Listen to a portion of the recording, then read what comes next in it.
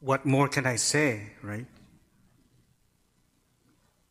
What can I say that could possibly add to what we just heard, making it better in some way? I can't.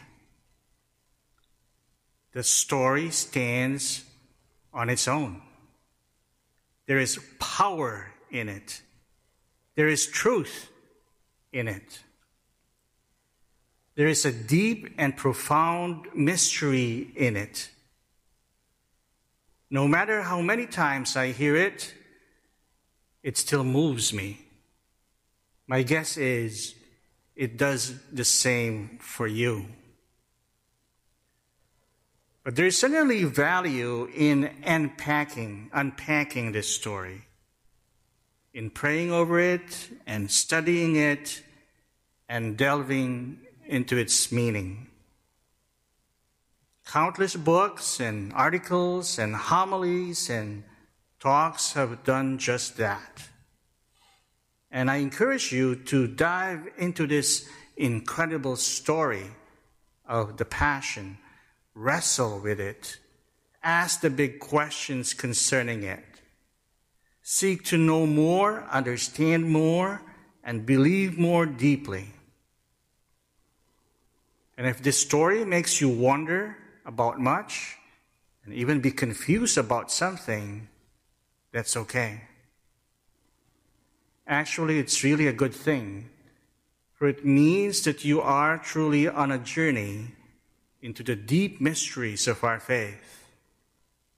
The mysteries about who God is and who we are and where we are headed.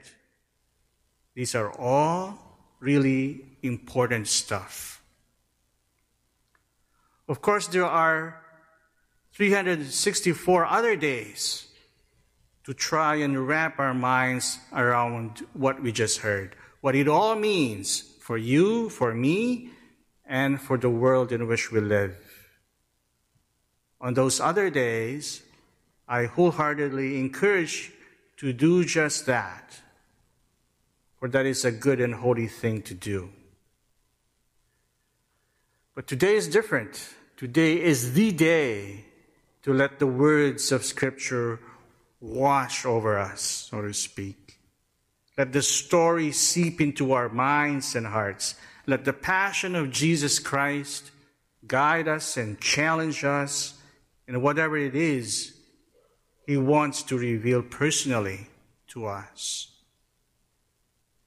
And that, brothers and sisters, that happens deep within, in the recesses of our being, the places where God can be found and where our most authentic selves reside also. And we don't do that through speaking. We don't do that by intellectual discussions and sophisticated arguments. And we certainly don't do it by reading books today to tell us what it means, or by spending time trying to figure it out. In fact, we do it by resting. By resting in the generosity of God and in every good thing He has done for us. By resting in the mercy of God who has forgiven us time and time and again. By resting in the compassion of God who knows exactly what we are going through. By resting in the arms of God who picks us up each time we fall. By resting in the love of God, shown perfectly in the incredible, heartbreaking story we just heard. A love powerful enough to save the world. The best part is, the story is not over yet. And so today we gather and say little. We simply rest with hearts saddened but hopeful, hearts puzzled but searching, hearts longing for the end of the story we know is coming. We gather today with grateful hearts, knowing that whatever we are going through, whatever crosses we are carrying in our own lives, will be okay. Because God is good. What a God we have. So as we come forward to venerate the cross in a few moments, let's do so with humility, love, and faith. And may the past 40 days of Lent truly bear fruit, allowing us to rise with Jesus to a whole new way of seeing, thinking, and acting.